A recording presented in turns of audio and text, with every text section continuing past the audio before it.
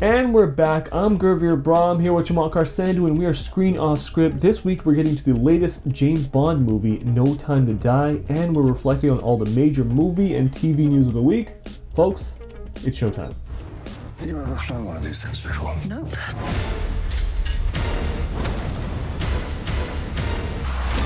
James, now your enemy is my enemy. What is it? You don't know what this is. If we don't do this, there will be nothing left to save. Come on, Bond. In our first segment, we're talking spoilers for No Time to Die. If you want to skip around, we got timestamps in the description, and don't forget to subscribe. Just right off the bat, we're coming off watching James Bond. Yeah. We watched it together, and I just want to preface this episode by just saying I know nothing about James Bond. Yes. I am so just uneducated about James Bond and the cultural significance and all that kind of stuff surrounding it. This is my episode where I'm interviewing Chamakar Sandhu, our local representative from the UK. You're straight up repping for James Bond in this episode. Yeah, this is so interesting, right? It's not going to be that often that we go to the cinema and watch a movie where one of us is so invested in a particular franchise or a genre, and the other is literally so like a deer in the headlights when it comes to everything to do with the history of what we just watched. Yeah, I mean, even to preface it, I've seen Quantum of Solace. I remember I watched that and just being very disappointed. Yeah. And I remember, like, back in the day, I watched, like, one Pierce Brosnan movie when I was a kid. Yeah. And I remember playing GoldenEye. Yeah. Yeah, well, it sucks that you watched literally the worst Daniel Craig James Bond movie, and that was your only reference going into Powers. No Time I'm going to consider Austin Powers part of listen. That's part of my canon. When it comes to spoofs, obviously you had Austin Powers movies for Rowan Atkinson fans, you had the Johnny English franchise, but man, for me, growing up in the UK, like, James Bond is like as close to a national treasure you can get in the UK. If you go back to the 2012 Olympics, like the opening ceremony, directed by Danny Boyle, number one. Number two, actually had James Bond, Daniel Craig, flying in via parachute. Obviously, you know, very well coordinated with some camera trickery and all that. But, you know, he was a major part of that opening ceremony. This was the Olympics. Yeah. You know? So when you think of the UK, you think of the royal family, you think of the Queen, and you think of Parliament, you think of Big Ben. You have to throw in James Bond as, I guess, the closest we have to a superhero character, a comic book character that has legitimate history. I mean, we're talking about, what, the 25th James Bond movie that just got released? It's generational. It's part of the fabric of what it means, I guess, in many ways to be British, is like, James Bond, you know, it's wishful thinking. It's like the highest end version of what it is to be British. I'm talking about the other side is like tea and crumpets. And then, like, you know, like the Cockney accent and all that kind of stuff. Sure. But like at your best, you got James Bond. Here's what I mean by that. I mean, to grow up watching James Bond is to be British, as much as perhaps for a lot of Canadians growing up watching hockey. Sure. You know what I mean? I was going to say we don't have that. We don't have any equivalent. Like, we got Mountie, and, like, that's about it. Like, we, like, actually, probably the best thing we have is Bret Hart. But it's either got to be, like, Bret Hart or Wayne Gretzky. Yeah. Something like that. There's just, we don't have a superhero figure like that. No. Like, we technically have Wolverine. Yeah. But he's not ours. Yes. You know what I mean? Like, he immigrated a long time ago. Right. Like, he left us, and he's been part of he's more X-Men than he is Canadian. And if you think of the MCU, it's like, what British superhero is there? We just got a multiverse version of Captain Carter. Like, that's literally, I think, the closest we have to someone being in the mix with the Avengers or something like that, right? Yeah. So, like, why do you think James Bond as, like, a character pops off so much in the UK? Why do you think people identify with that character so much? I think it's the fact that he's British, and historically in movies, the Brits are usually the villains. If you look back at, you know, a plethora of different genres, a plethora of different movies, there's either a Brit or a British group or an army, or there's going to be a British villain. And here we have a character that has sustained through, 40 years now, 50 years? What an incredible run for this character, from the novelization all the way through to the movies and video games. He's the hero, he's the good guy. And, you know, he, I guess, identifies with international audiences as being, you know, we look at the history of, like, cowboys and Indians, right? You had John Wayne, and then you had, like, all these action heroes of the 80s, right? Stallone and Schwarzenegger, and then you had a completely different, you know, genre of, I guess, quote unquote action heroes with method actors, that were jumping into the action genre. Here you have a character that's been portrayed by different types of actors, but consistently has always done the same thing. He's James Bond, he's got a mission, and there's some people that he's going to kill, but he's British. And I think that's the biggest thing from why I think the international audiences love James Bond, is the fact that he is British. Like, what other characters, what other franchises, what other stories are there out there that people genuinely love because the lead character is British? I can think of like sitcoms or like romantic comedies where like the Sure. British guy, like I can think like in my head like Hugh Grant or someone like that. That feels very like my understanding of a portrayal of like an English person, but it doesn't. Yeah, you're kind of right. It rarely fits into like an actual superhero aesthetic or like just a hero in general. Yeah. I guess like war movies are definitely going to be like more in that genre as well. Again, they're all one-offs. Yeah. Right. It's not a reoccurring character. It's not a franchise. Yeah. And even the point you just made about Hugh Grant, it's more about the actor. Oh, I'm gonna watch a Hugh Grant movie. Yeah. Because it's gonna be a British rom-com. James Bond is definitely like this cemented, like he's a bigger property just as a brand Yeah. than any of the actors that are playing him. Yeah. Yeah, that makes a lot of sense. And And the cool thing about the James Bond movies is you pretty much get a lot of what you get in other action movies. You get the quick-witted one-liners. You get the fancy cars. You get the gadgets. So outside of James Bond being British, it is this idea of the spy movie. It's a spy movie, it's a thriller movie, but it's fun, it's action-packed. You look at some of the, I guess, technology or the kind of really high-concept plots that you get in movies like the Fast and the Furious franchise, where you have a couple of guys going into space. James Bond's been there, done that, bought the t-shirt. He's been to space. He's been underwater. He's been in every single scenario you could think of over the last 25 movies that we've seen. I have so like just about like everything you just said right there. I have so many questions and so many things I want to talk about, and we'll get into that in just a few minutes. But I do have a few other questions just to get like a surface idea for people who aren't big James Bond fans. Why does that name still like carry weight? Like I just want to understand in terms of the actual franchise. How did they explain it where one actor or one character is basically played by multiple actors? Well, I think what they've done very cleverly, especially over the last couple of iterations, is almost like a reset. It's like a reboot. When Sean Connery had his run, they were all individual movies. There was no connective tissue between the movies themselves, really and truly. The same thing with Roger Moore, the same thing with Timothy Dalton, the same thing with Pierce Brosnan. The difference with the Daniel Craig run is there's tons of connective tissue. It's almost as if these 5 movies are one big story arc, and there are characters that are referenced in this last movie that we haven't really heard of since the first movie. There's a couple of reoccurring villains. There's this overall arching group that has been kind of like the manipulating overarching villain across all 5 movies. But ultimately I feel like what they've done with Daniel Craig and the Broccoli family with James Bond over the last 15 years is almost sort of reinvent it in many ways, modernize it for a brand new generation. Because I feel like, the Pierce Brosnan movies were fun, but by the end of his run, it was kind of getting a little bit, okay, this is bordering slapstick. Mm-hmm. This is almost bordering comedy. This is not getting to be that believable again. And I feel like Daniel Craig, and I think when his run first started, it was kind of off the backs of the Jason Bourne movies, right? And Daniel Craig and the action and even the fight sequences and everything felt more raw, felt more gritty, it felt more realistic. Even though there's crazy plots throughout these movies, it felt more grounded in reality than any of the Pierce Brosnan movies, or even in fact any of the other James Bond movies in history have. I walked into this movie fully expecting that I was going to be okay to watch it completely without knowing anything else, because my understanding walking in was that this is going to be a one-off. Yeah. Like every single James Bond movie is a one-off self-contained story, and that was not what happened in this movie. Yeah. So I was a little bit confused, so obviously that's going to mar my view of the movie for sure. Mm-hmm. And I think if anything it's going to be a unique take on what I just watched. The purpose of our 2 previous encounters is now very clear to me. I do not intend to be distracted by another. Good night, Mr. Bond. Do you expect me to talk? No, Mr. Bond, I expect you to die.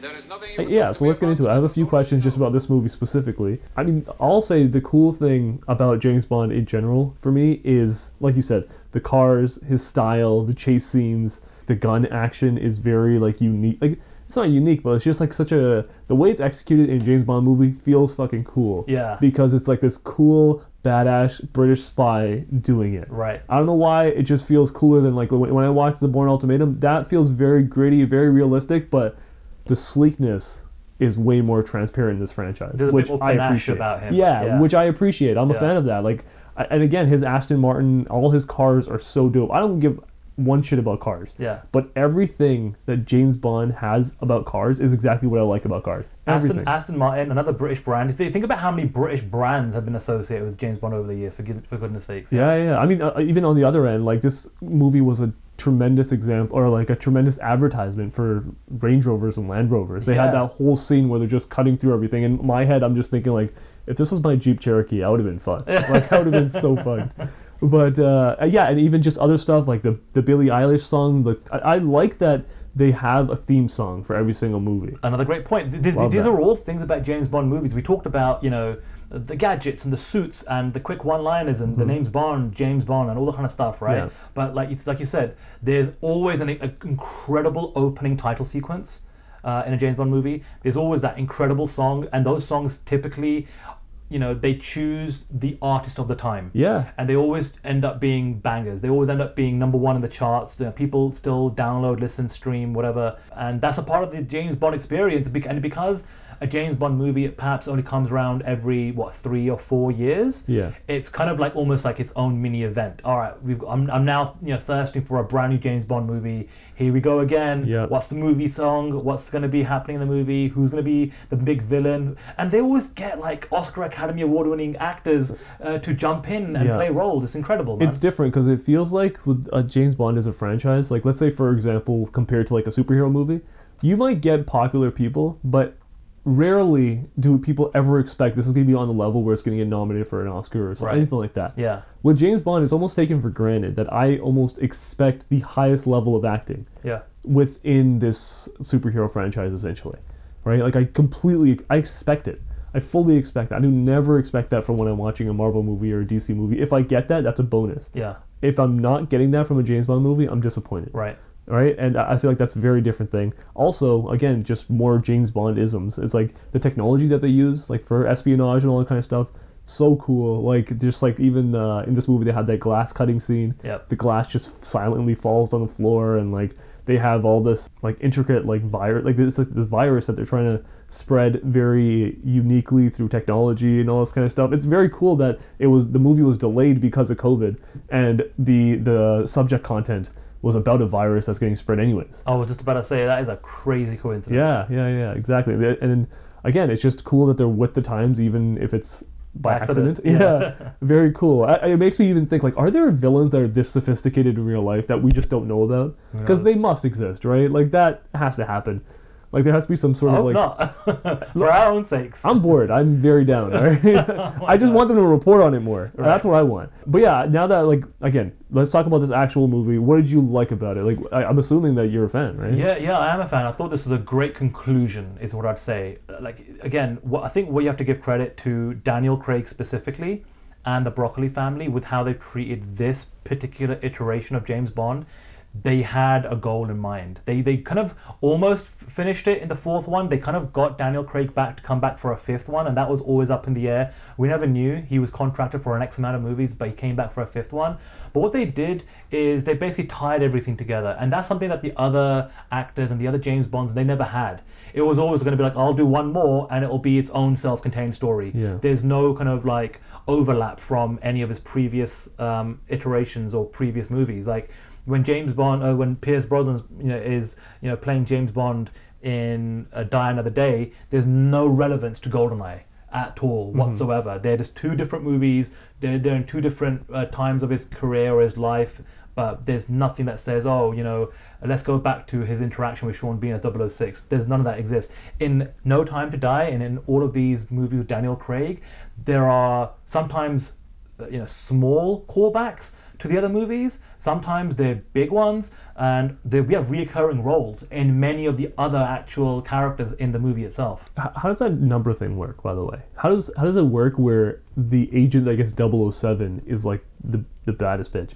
I don't know. I have no idea how that's probably something from the novelization. But again, I think it's one of those things that has been almost made popular in the iconography of James Bond. It's weird that there's like self-referential in this movie where the other character wants to be known as 007. Right. Right? Which is like, that shouldn't matter in this universe. Yeah. What's funny is how Casino Royale starts. The very first scene with Daniel Craig is him achieving 00 status. Okay. And I'm not going to ruin it for you specifically, because obviously you haven't seen it. But if anybody was able to go back and, you know, that's the other thing I think I have to mention is, let's just say right now you have watched no James Bond movies and you are not a fan of James Bond, but you want to give it a try. You can literally watch 5 Daniel Craig movies and almost watch it like a saga, almost watch it like, you know, a franchise, where you're going to get a payoff from having watched the first one and the second one and the third as you kind of go through the series. Yeah, it definitely feels like that's like a separate franchise within itself. Yeah. Like, it feels like there's James Bond in a grander sense, but then Daniel Craig's feels like it's just by itself. Yeah.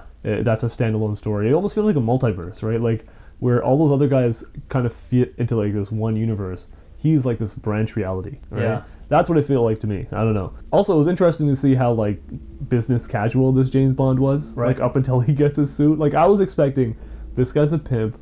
This guy is, you know, he's killing people. He's scoring chicks and all this kind of stuff. This James Bond, obviously at the end of his tale, I'm assuming obviously he's gone through like a lot of growth.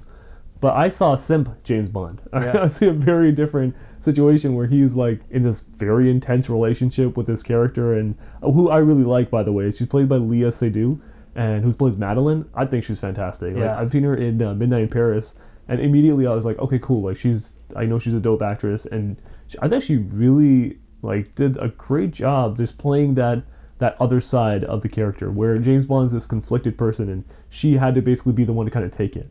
And again, a reoccurring character. She first got introduced into this franchise in the last movie, Inspector. So they kind of carried that story on. That's what I love about this franchise with Daniel Craig is like, you know, he has gone through a lot. Like, when you first meet him in Casino Royale and kind of what he goes through, the trials and tribulations, like everything that you think about James Bond over the last 5 movies, he's given you the one-liners, he's worn the suits, he's been a bit more business casual. You know, he's been a bit rough, rugged around the edges. He's been in a situation where almost like, do you remember when The Dark Knight Rises and it's almost Batman 7 years later and Christian Bale is kind of like broken down and he has to almost start to like train again to become Batman?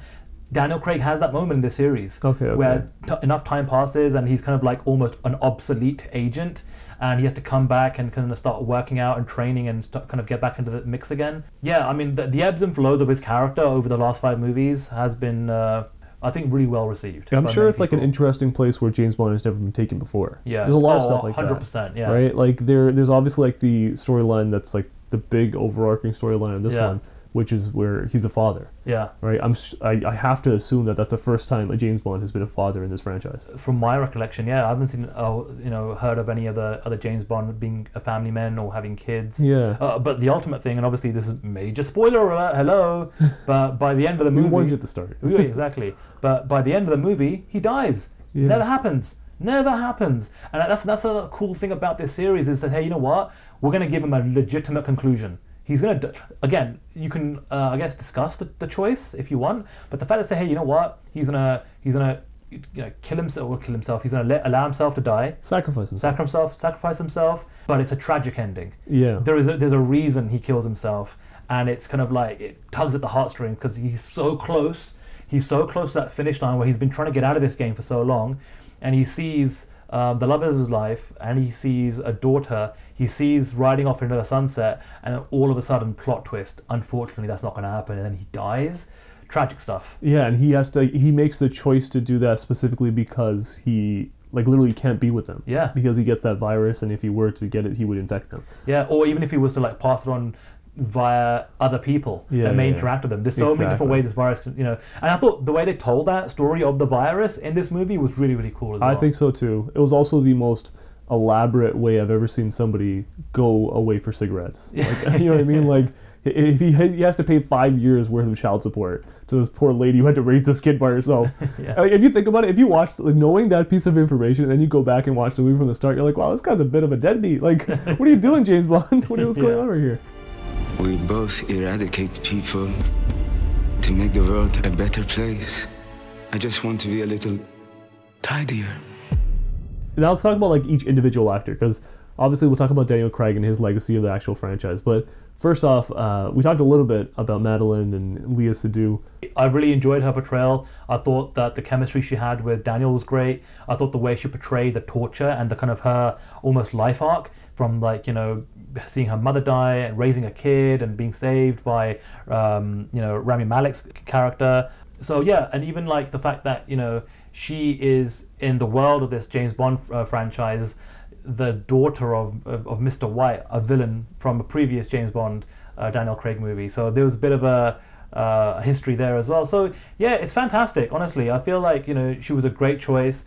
She's one of those, I guess, actors that hasn't had too much screen presence. So I felt like, you know, I haven't seen too much of her. She hasn't been overexposed to me in other movies. And I think that's always an interesting thing where sometimes, like for example, Rami Malek, everyone's aware of him. He just bloody won an Oscar not too long ago. Yeah. You're super aware of him being chosen as playing a villain. But then you can have these other characters that are portrayed by actors where James Bond is ultimately their big break. I think a cool thing about this franchise and any kind of European franchise is the fact that they can use actors that a lot of other franchises wouldn't really touch. Right. Like, especially like if obviously there's a lot of franchises like Marvel or DC that wouldn't really have too many European actors playing major roles, where this movie can lean into that like crazy. She's a French actress, and when do you ever see any sort of French actresses in breakthrough any kind of Marvel or DC or any major franchise? 100%. So it's cool that she can actually be used in this way, and that's something that they can lean on, which is very unique. And speaking of Rami Malek, what did you think of his portrayal as Safin? I thought it was like an okay villain. It wasn't like a villain that kind of blew me away, or was like, I don't think he's going to go down as one of those kind of like major iconic villains in Bond lore or anything like that. Yeah. I think it ultimately, you know, Safin serves a purpose, but this movie is less so about Safin and it's more so about the Daniel Craig conclusion story. Yeah. You know, it's like the film opens literally with him having to say goodbye, and it's his choice to Madeline, and then ultimately, you know, as we kind of go through the movie, they are brought back together because of circumstances. Plot twist: there's a kid, you know, your kid there, your daughter, and then ultimately, like I said, the tragedy in this whole story is he can't be with them. So that for me is the story of this final movie. Everything else is just trying to get to that finish line. I'm not gonna lie though, I really appreciate what Rami Malek did with the character. I felt like the story didn't flesh out the villain enough. 100%. Right, like it didn't. Like by the time we got to that scene where he brings in Madeline, her daughter, and they're sitting across from each other, and she's just explaining the situation, I felt like by that time I was like, what else have we learned about this dude? Yeah. I don't know anything about this guy besides like the opening scene. Yeah. And it just felt like he was completely unfleshed and like just a very unexplored character. Yeah. Like to such a degree that I just wasn't interested in. Yeah. Even when we got to the point where, you know, we get to the end where James Bond ends up killing him. Yeah.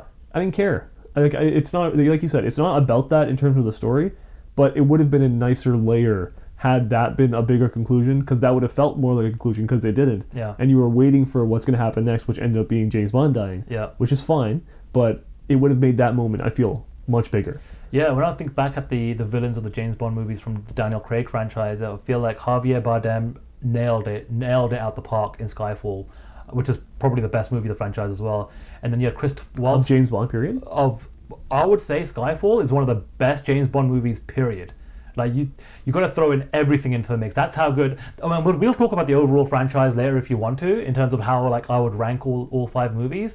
But yeah, Javier Bardem in Skyfall, outstanding performance as a villain there, and Christoph Waltz, like, you know, playing, you know, Blofeld, who has been, you know, played by other actors in other iterations of James Bond. So that was a very interesting choice to bring back a character that we all know and love in terms of a villain, but played by Christoph Waltz. Again, just an incredible actor. So it is like a multiverse kind of situation. I wouldn't call it a multiverse. Or like an alternate universe. It's almost like it's almost like a fresh restart. It's almost like a reboot. It's like we're gonna keep. It's almost like they keep telling the same stories, and they can cherry pick what villains they want to and what stories they want to from the novels and previous movies. But it's almost like this is like for this generation. There you go, and we're gonna hit the reset. But it's like Batman, right? We know we're going to get Joker and the Riddler, and we've seen these characters, played by other actors in other versions of Batman. And yes, now we can call it the multiverse, where we can cherry pick, what we're going to do. But before that, it was just like, oh, that's just a Batman movie. We're going to hit the reset button, Sure. and we're going to go again with a new actor. That's exactly how it's James Bond. Okay. And now let's talk about Ana de Armas. Paloma? You're late.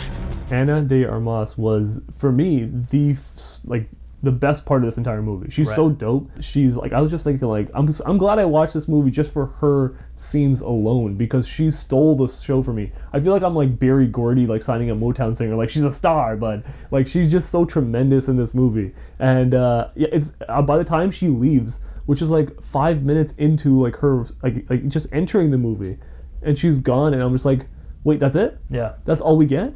And it's just like, you see like the advertisements and the poster and all this kind of stuff. I'm fully expecting her to have this really major role in this movie. And then she walks in, steals the show, and leaves within 5 minutes, which for me left like this lingering of like, oh, she's not going to come back? Like, it just felt like there was like this major presence on screen, and then it just kind of goes away.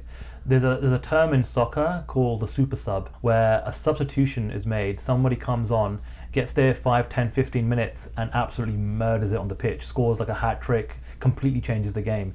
And that's, for me, is what Ana does in her performance. Like you said, she gets like, I think, a maximum of 15 minutes in total, and it's essentially this entire sequence in Cuba, but she makes the most of it. I am not aware of Ana de Armas at all from any previous work. So this is like my first kind of introduction to her as an actor, and I thought she did a fantastic job. I thought she stole the show. Like, she has great screen presence. I feel like I can see her in rom-coms. I feel like I can see her in a variety of different genres and movies moving forward. But yeah, talk about making the most of your moment there. Yeah, she's in Knives Out. She's in Knock Knock with Keanu Reeves. Like, she's been in a bunch of different stuff, and she's fantastic. It's like, it's such a foregone conclusion that she's going to be a major star in Hollywood for so many different reasons. But obviously this one, it really proved that, number one, she has the chops to be a major action star. So I'm sure there's like a franchise just waiting for her down the line. Right. Who knows what it's going to be, but it's there, and there's no way they're not going to set her up for success.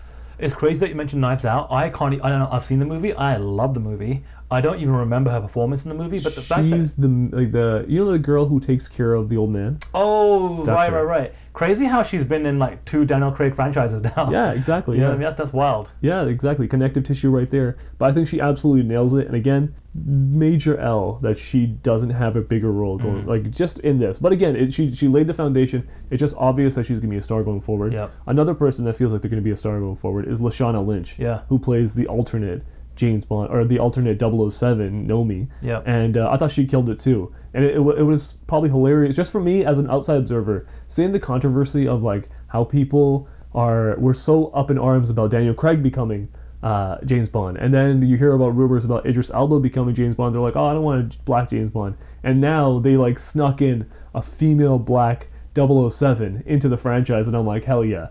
That's exactly what you should do. Yeah. Because that's a big fuck you to like all those people that were like, oh, we're very precious about who this character is. And it's like, that's a way cooler way to introduce somebody into that. You know what's cool about No Time to Die is you have Ana de Armas, who is essentially playing the Bond girl. Yeah. Bond girls don't get that much screen time. Sure. Right? So she's got that on her resume. She has played a Bond girl, and for many actresses, that's something to put on the resume. Hey, I've been part of a James Bond movie. That's on my resume, right? Yeah. I tell you something that I guess a lot of female actors want and potentially would never get, and it's the role that Lashana Lynch got. I mean, she, first of all, is almost like the co-star in many ways for the entire movie, and you hit the nail on the head. It's like all the controversy about potential casting rumors. Who's going to be the next James Bond? Will it be a black James Bond? And here you have a black female 007. She holds her own. She has great screen presence. She's so believable, right, as a secret agent for the British government, for MI5. And I thought, her performance, her interaction with Daniel Craig, I thought they had great chemistry from the very introductory scene all the way right and through to the end. So, and again, talk about somebody else that I want to see more. Throw her in the MCU, throw her in the DCU, something. Like, I feel like she has great screen presence. She's definitely got some physicality about her. Yeah. She's got this aura about her and some like really cool charisma and personality and some spunk about her. Yeah, it's funny how we like look at these characters in like different movies and we're like, okay, cool, now let's call them up to the big time, which Yeah. is the MCU and all Right. these other franchises. Because this is that's the lay of the land in Yeah. 2021, isn't it? It's like if you are an actor or an actress and you're able to jump on board with the MCU or the DC expanded universe, you know that A, they're going to be most likely successful, but B, also, you know, that's going to carry you for the next 10 years. You can do like one of those projects or one of those big movies every couple of years while at the same time honing your craft, you know, and still doing independent movies or, you know, some other types of genres. It's almost like the ultimate sustainability at the moment if you're someone in Hollywood to try and jump on board with the MCU or the DCEU. Yeah, and speaking of other franchises, Daniel Craig already has Knives Out Yeah. like set up. He's I think 2 has already been filmed. It's on like probably in post production at this point. But now it feels like Daniel Craig is finally gets to go away from this franchise and kind of do his own thing. What's his legacy as Bond? What's like just the legacy of his 5 films that he completed? I think he was the right James Bond for this generation. And I feel like almost every James Bond is the right James Bond for that generation. I think the debate growing up was always, who was your favorite James Bond? Is it Roger Moore or Sean Connery? And that was always the conversation, that was always the debate. Even when I was in school, even when Pierce Brosnan was doing his thing, he was never held at that standard as a Roger Moore or Sean Connery, even though he had a very successful run. I do feel like Daniel Craig is going to start to get in that conversation now. And I feel like he's going to get into that conversation as one of the best Bonds, only because this run has been so different. You know, he's had real character growth, real character progression. He hasn't just been like playing almost the same character every single time. There's been a difference, there's been some nuance in what he's going through movie after movie after movie, and that's really helped him, I think. And that's going to help him even moving forward to stand the test of time as being one of the all-time great James Bonds. So which one's the best out of all of them? All right, I mean, I think Skyfall, 100%. Sam Mendes, they brought him on board. I mean, talking about, you know, Academy Award-winning director coming in to do his very first James Bond movie. He's done such a great job that they brought him back to do Spectre, which wasn't as good as Skyfall. Still pretty solid, not gonna lie. But Skyfall for me is like number 1. Then it's Casino Royale, which was his debut. Then I'm gonna put in No Time to Die, which we just watched, as number 3.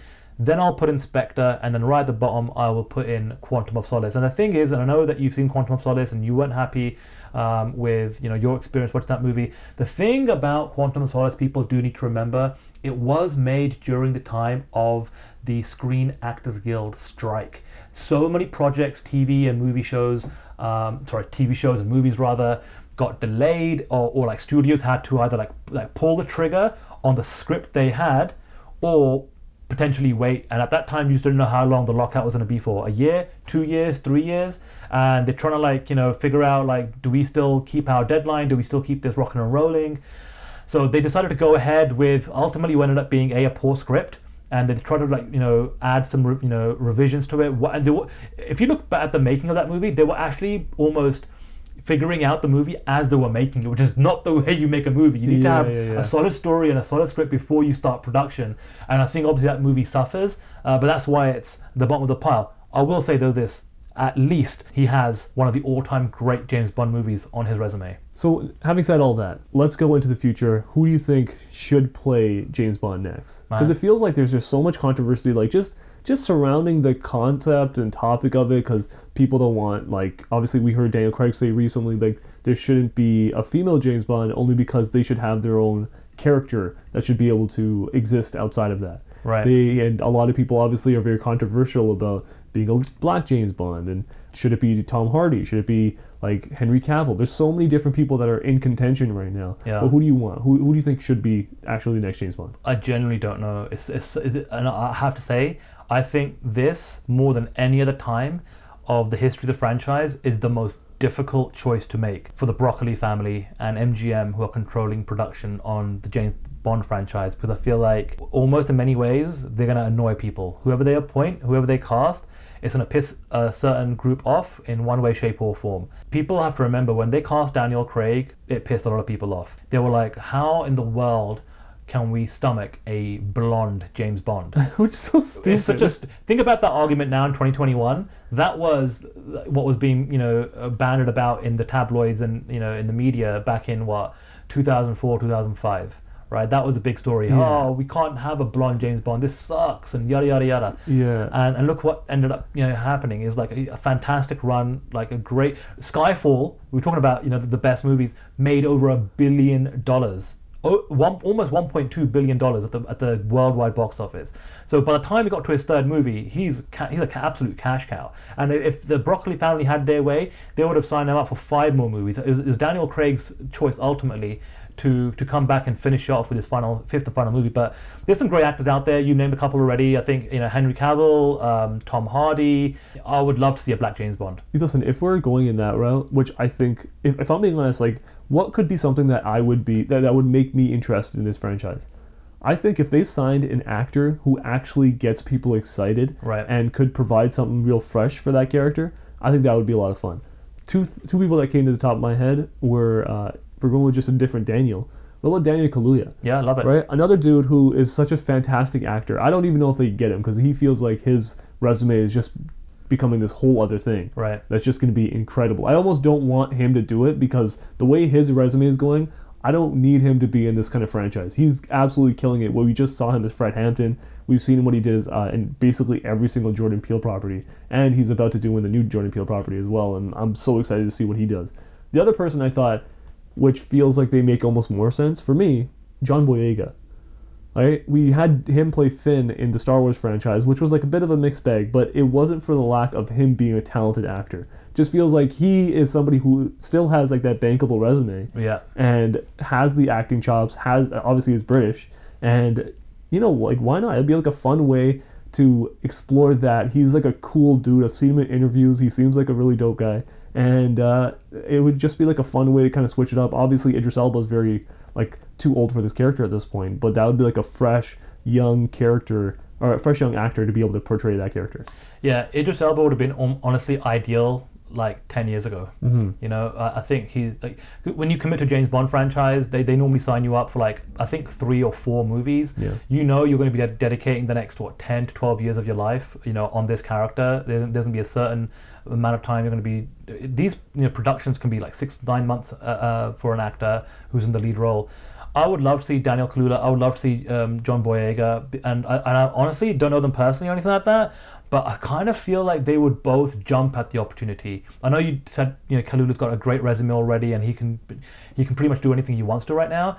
But the fact that they're both British, the fact that this is James Bond, it's one of the most coveted roles any actor growing up, especially in the UK, would love to portray. And I feel like for actors both of Kaluuya's stature and Boyega's, the fact that this is an opportunity to play the first black James Bond, that person knows that they're gonna have to like really put it on their shoulders. Yeah. Like and I feel like these two actors feel like the kind of people that would want to almost revolutionize how things move forward. Yeah. So like, if anything, they would, in my mind anyway, jump at the opportunity if it was presented to them, just so that it can change the game moving forward for the next generation to come up. And it'd be an interesting way to like shake up that franchise. And like, let's say we had somebody like Tom Hardy, like those guys that I mentioned, they would be like, their career would be made going forward because of a role like that. A guy like Tom Hardy, he's in the exact same spot. If anything, he's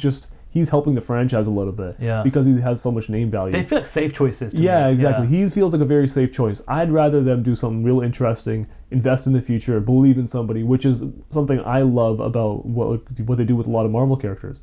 Who would have thought Paul Rudd would work as Ant-Man? Yeah. Who would have thought that, like somebody like Robert Downey Jr. in like the place that he was in 2008, coming in as Iron Man? Who would have known that would have worked out so well? 100%. Take a chance, swing on somebody new, and I think it'll be pretty awesome. And the fact that you'll be supporting, a young black British actor.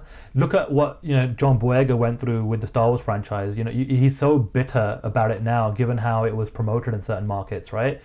And Daniel Kaluuya, And the way his character was like basically Even used. unfleshed out 100%. completely. Like, he's so interesting in that first movie and basically non-existent by the end of the franchise. Yeah. Like I said, I think it's going to be the most difficult choice for the Broccoli family that controls the rights to James Bond. And it's definitely going to be, the announcement is going to shake up the industry one way or another. Because, like I said, whatever they do, whatever path they decide to go down, it's going to make a lot of people happy, and I feel like it's gonna piss a lot of people off, but ultimately, like I always say, the proof is in the pudding. You have to wait until you get that first movie with a new James Bond. Like, I thought Pierce Brosnan, GoldenEye, amazing. What a great debut that was, right? We remember playing the video game, but that's such an iconic time, mid-90s. Daniel Craig, Casino Royale, nailed it. Just set the tone perfectly what we were gonna get.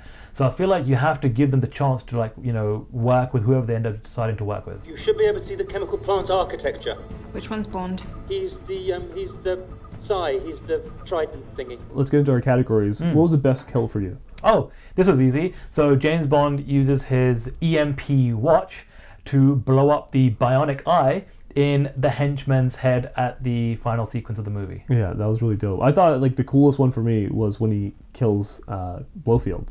That was Right? pretty Because cool. it was just like, it kind of, he grabs him, he turns around, you go back, and he's dead. Yeah. Like, that was just like a very, like, for me, that felt like a very traditional James Bond thing to do, and it was very well executed, and felt like it was like, oh shit, something just changed here. And the cool thing about that sequence is one of those very, interesting moments where us, the viewer, knows more than James Bond and Blofeld. When he holds Madeleine's wrist for a split second, we, the audience, know that, oh crap, the virus that she had sprayed on her wrist has just been transferred now to James Bond's hand.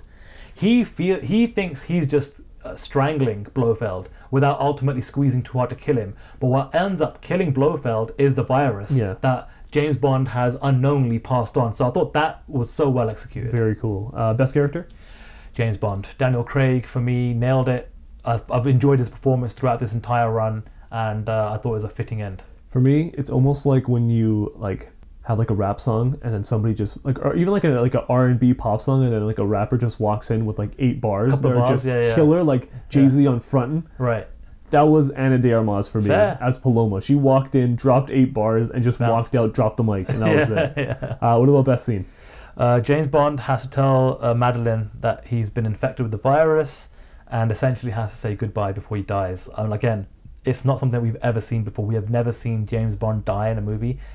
That for me was an incredible scene, and honestly, it just the payoff emotionally was fantastic as well. For me, it could have been any of like the chase scenes. It could have been any single one. The one where they're in the Land Rovers, the one where he's in the bike and he's kind of getting away in that wherever that setting was, and the stairs and all that. But I went with him and Paloma kind of infiltrating Spectre. Yeah. Just the whole grandness of like them having that action sequence, but also when everybody dies, that was a very like cool way for everybody to die. Like this coordinated like scientific biological weapon that specifically kills people with a genetic trait. Like that was very cool to find out about. And it just, everything about that scene was very, very, very cool. Yeah, and I thought the way they actually used the idea of a virus was so unique. It's something that we haven't really seen before. Yeah. Normally in like movies that have like a potentially like global catastrophe, apocalypse level virus, is the whole aim of the game of the virus is to wipe out everybody and anybody. Yeah. Here it's very targeted, it's very specific, which is like a plot twist in itself. And it's a conflict because, like, you know, the good guys want it, the bad guys want it. It's Yeah. like this, like, it's it's a great way to actually use like a biological weapon like that. It's Yeah. like that, like the way I talk about how like the technology of James Bond is very cool and it's very specific and like feels like it's like a million years in the future. Yeah. That virus felt like, okay, cool, this can only exist in a James Bond movie. It only Right. makes sense because of that. Yeah. What about star rating? Again, 5 being the best movie you've ever seen, 0 being the worst. Where's this one in it? Giving it a 3.75. I thought it was like a really good conclusion. I thought it was a solid James Bond movie. It didn't hit the high mark for me that Skyfall and Casino Royale did, but it was a lot better than Quantum of Solace and Spectre. So it's kind of like almost just above average for me. I feel like, again, I'm coming from like a weird Sure. perspective, so I would give it like a 2.75. But Right. again, I feel like my opinion of like actually reviewing it is like almost invalid. You know what's because funny? I didn't go through the journey with you guys. Yeah. You know what's funny? It's like any other time in history, we could have watched any other James Bond. Yeah, And it they're was like one-off there's no, stories. yeah, it's a one-off story. There's no like prior viewing required. And for this one though, it was like, yeah, it's like I don't even know what that experience would be like if I hadn't seen the other 4. I don't know what my experience would be like watching this as a standalone movie, knowing it's the end of a much bigger story. Yeah. All right, now let's get into the news items of the week. First, let's start off with DC fandom, because that was the biggest thing that happened this past week. Obviously, there's so many properties that came out of there. The biggest ones for me were Batman, Peacemaker, Black Adam and the Flash. Don't kill me! Don't kill me, man! I'm not going to kill you. I want you to do me a favor. I want you to tell all your friends about me. What are you? I'm Batman. For you, what are you looking forward to the most? What stuck out to you? Just your thoughts on that event. Yeah, for me it was very easy. It was the Flash and the Batman. Getting that brand new trailer for the Batman, I'm like, I cannot be more hype right now. Bring on March. Bring on Robert Pattinson. We've spoken about this before, is like, we're pretty down in general when it comes to the DCEU, but give us one of our favorite characters and let's just go into the Batman universe. We don't need, Robert Pattinson to be jumping around in multiverses. Just give us that, and man, like, from what we saw in the trailer, or what I've seen from the trailer, Jesus Christ. I mean, I think we could be on to a great run. This could be a great franchise. I feel like I've seen the trailer for the first movie and I'm already like, give me the second and the third movie. Yeah. That's how hype I am for the Batman.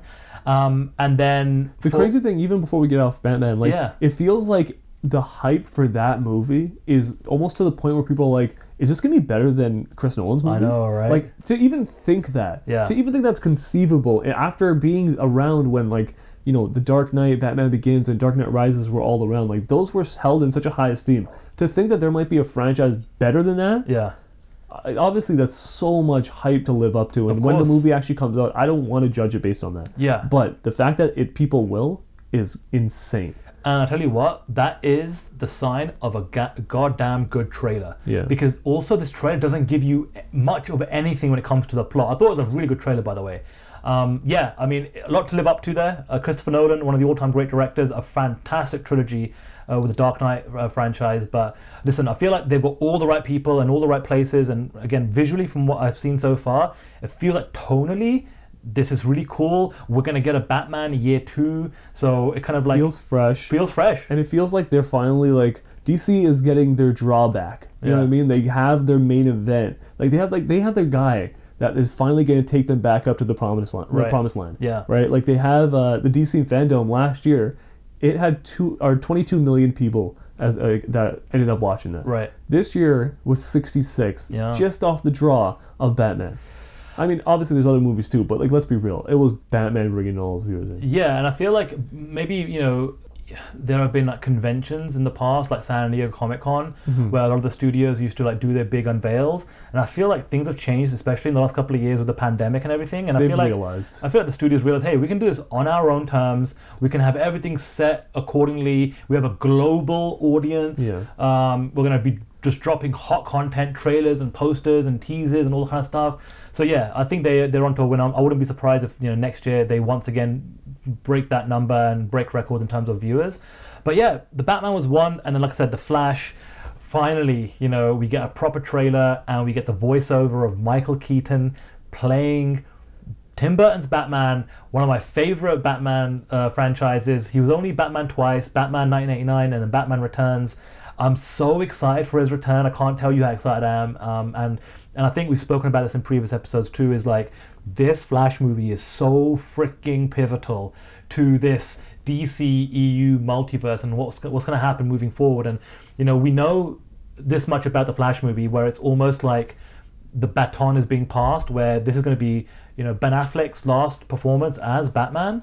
And he hasn't really been a Batman that most people have enjoyed. Let's be frank and let's be honest about it. But at the same time, it's Michael Keaton coming back to reprise his version of Batman, a much older Batman, which people have adored for many, many generations.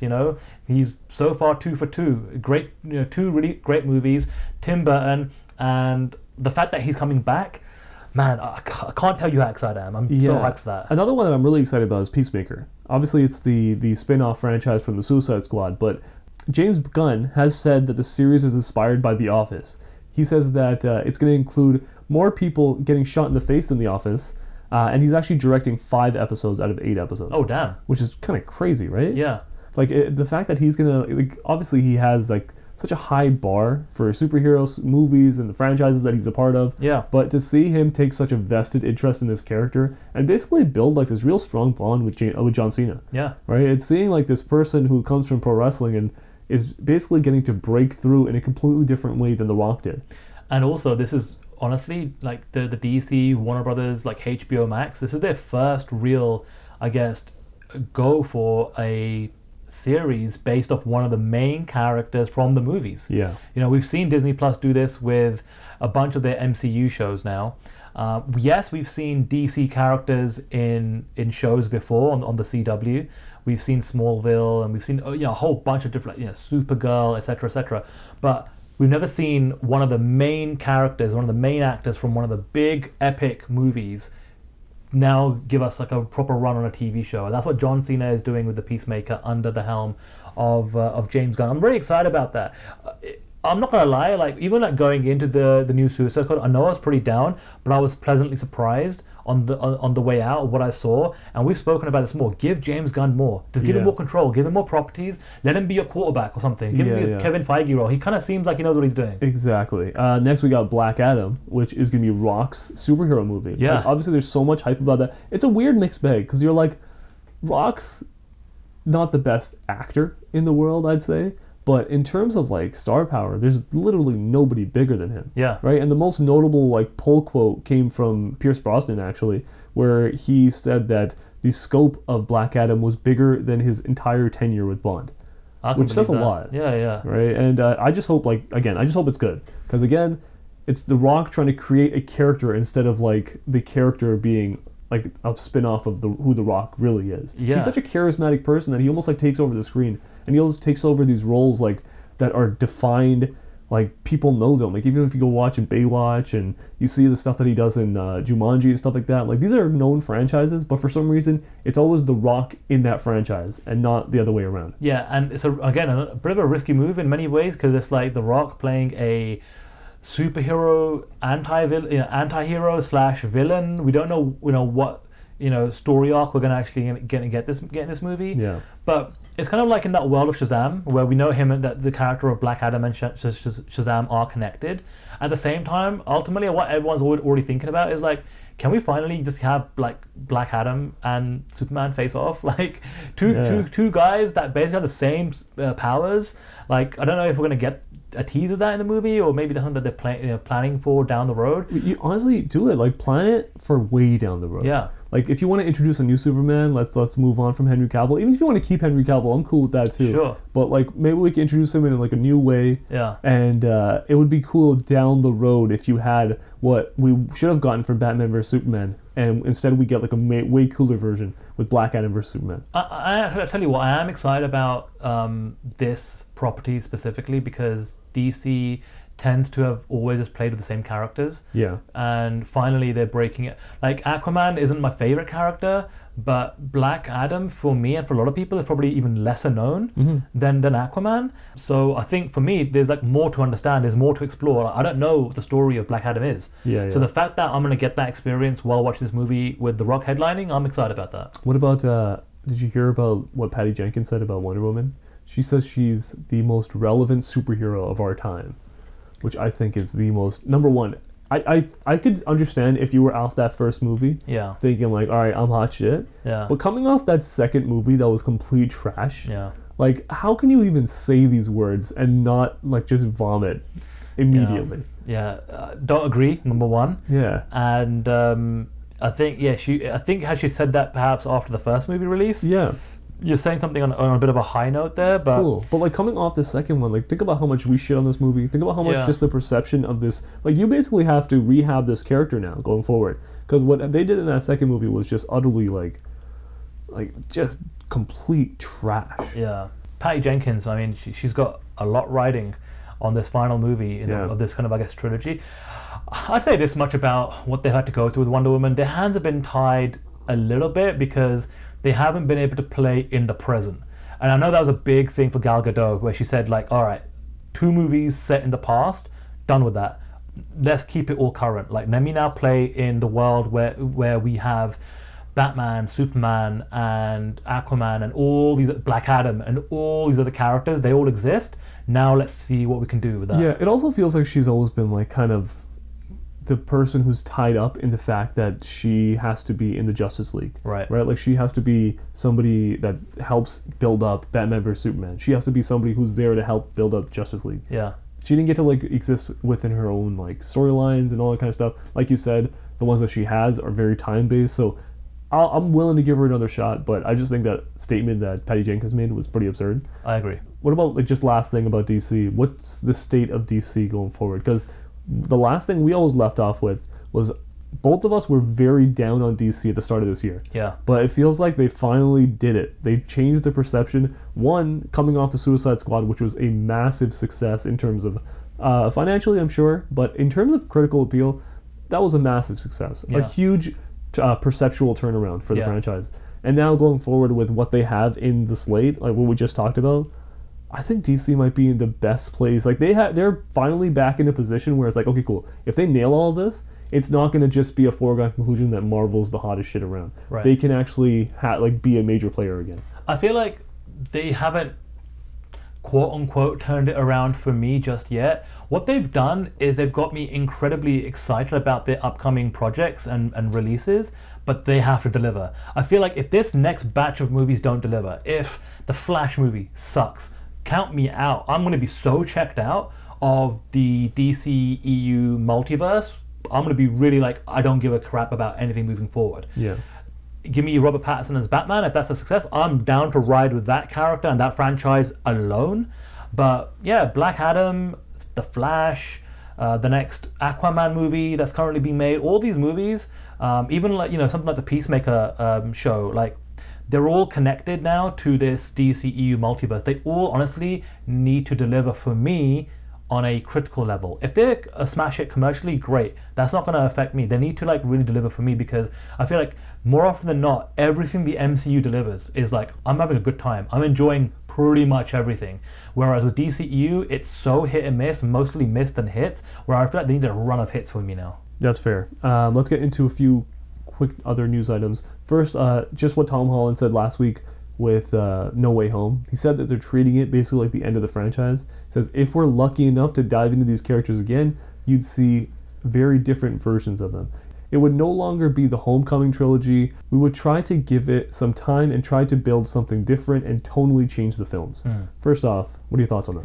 Interesting quote. I wonder how much that has to do with Sony playing ball with Disney and Marvel Studios, and whether the Tom Holland Spider-Man as we know it is going to continue perhaps in Sony movies, or whether it means that what happens in this next Spider-Man movie means that his character is completely changed. Like we know with time travel and different universes, the multiverse, that could definitely happen. Yeah, or it could just honestly just mean that, hey, this was the Homecoming trilogy. We've kind of told our story on these three movies, and now we're going to go in a completely different direction, and we've got a whole new idea planned for where we're going to take this character in the next trilogy or the next saga or whatever. I really hope that they're able to retain Spider-Man into the MCU. Yeah. Because I think he's such an important part of that. Like, just the franchise going forward, until they can replace him as a presence. Like, it'd be cool, we had like our whole era with Iron Man and Captain America. If the second era is very important to have Spider-Man as that prominent character, I'm happy with that. Yeah. And like, let's say Doctor Strange is the other one. Like, I'm happy with that. And if they have to move on to something else after that, and like, let's say the next ones are going to be like X-Men and Fantastic Four or something like that, I'm cool with that. But let us enjoy what's actually happening right now, and don't just abruptly just kind of take him from what's happening in No Way Home, which obviously isn't the conclusion. It's mostly just the beginning of a brand new story. I don't want to see him just go away. I get that we have to have him in Sony.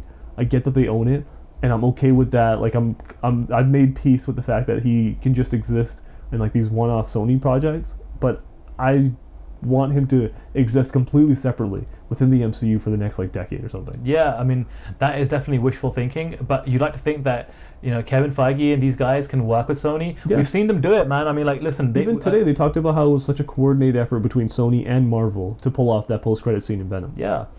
So they obviously worked on that. We know that Venom's going to be involved in some way, shape, or form in the MCU movies moving forward. How much of that we'll see? Confirmed, but hopefully it's not the case. I mean, we know that he's living in that world. Yeah, That's true. That post-credit scene tells you everything you need to know. That's true. Right? Yeah. That's not like it's not going to be a big shock if you. Oh my God, what's Venom doing in this next Spider-Man movie? Yeah. Where did that come from? Exactly. But yeah, like I think Kevin Feige would want to play ball and just and look, he's a great negotiator. The fact that he's even got to this point by using Spider-Man as a character in the MCU is a fantastic achievement in its own right. If anyone can do the job, I think Kevin Feige can. Yeah, it's also interesting that Marvel just delayed a bunch of films. I'm sure everybody saw that, but Doctor Strange went from March to May, basically took the spot of Thor, who now took the spot of Black Panther, which is going to be in July. So again, Thor in July, Black Panther now moved to November, Ant-Man going from 2023 in February to July 2023. Also on a side note, Indiana Jones getting moved to June of 2023. Yeah, I saw those. I mean, honestly, the Marvel ones weren't too bad. It's like most of them are just like being shifted by a couple of months, so not that drastic. The Indiana Jones one was a big one. Like that's like what, a year after they intended it to be released. And I know that Harrison Ford has had some injuries on the set while making this fifth movie. So hey, if it needs more time, they need to figure it out.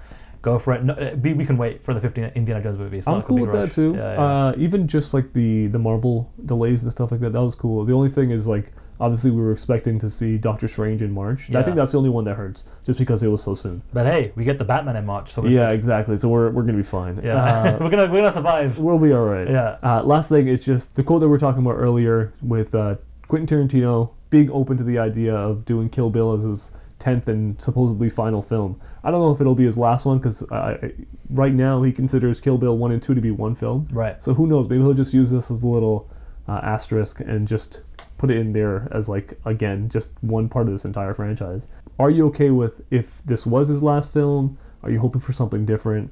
Are you okay with Kill Bill? I'm 100% okay with it. Like, wouldn't it be cool if we looked at the Quentin Tarantino filmography and he had a trilogy in the mix? Yeah. And the fact that, you know, the Kill Bill project was so important to him, that obviously it was such a massive story that was already split into two. I'm sure like he's got tons of material to work into a third movie. We could obviously explore some of the characters that are still living in that world. That would be pretty, you know, cool and fun. The introduction of some new characters.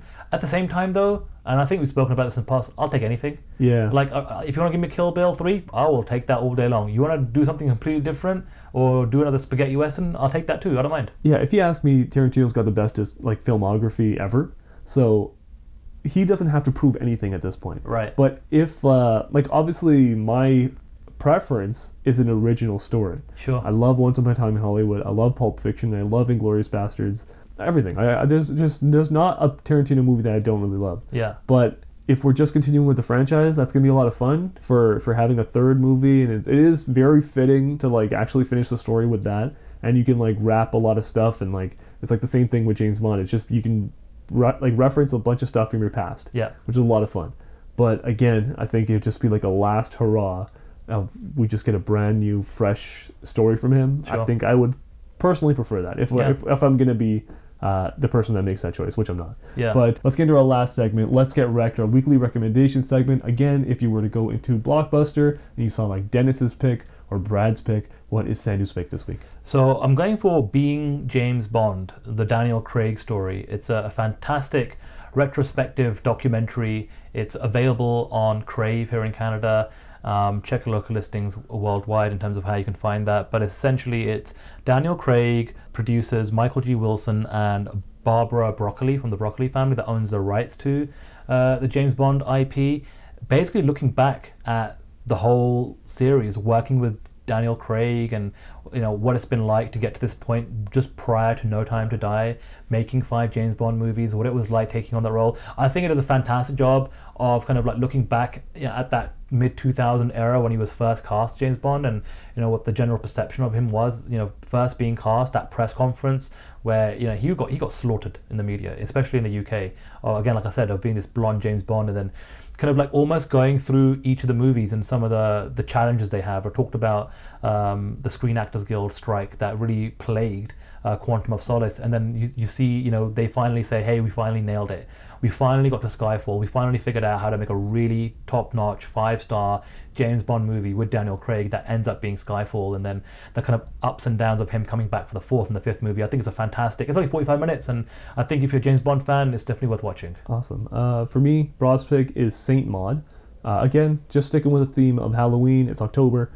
This is a movie from 2 years ago, 2019. The synopsis is that Maud is a reclusive young nurse whose impressionable demeanor causes her to pursue a pious path of Christian devotion after an obscure trauma. Now charged with the hospice care of Amanda, a retired dancer ravaged by cancer, Maud's fervent faith quickly inspires an obsessive conviction that she must save her ward's soul from eternal damnation, whatever the cost. Obviously sounds very ominous, but basically it's just, like, what can I say? I love the feeling of like dread from like a horror movie. That's my favorite branch of this genre. And I also will say it's a bit slower, like at the very start of the movie, but it's laying down the groundwork and setting the tone for something really tremendous. Like, I watched it with other friends who aren't just massive horror fans, but it's such a well-rounded horror movie, and by the end of it we were just left with like this lingering feeling that like just kind of attaches itself to you, and it's great. It's a little bit of something for everybody. It's beautifully shot, but more importantly than anything, again, you'll feel something, which is really all you want from a horror movie. What's so cool about that is the fact that you were able to just hit me with a synopsis from the top of your head without reading it whatsoever. Yeah, exactly. All right, but that's the end of the show, guys. Tell me, where can everybody find us? We are at Screen Off Script on Facebook, Instagram, and Twitter. We are available on Apple Podcasts and also on Spotify. For those of you that do listen to us on the Apple Podcast platform, do rate and review us. That is the easiest way for you to support us and support the show. That is how podcasts on the Apple platform get found and promoted. So that would be much appreciated. Awesome. Thank you for checking us out this week, guys. Take care.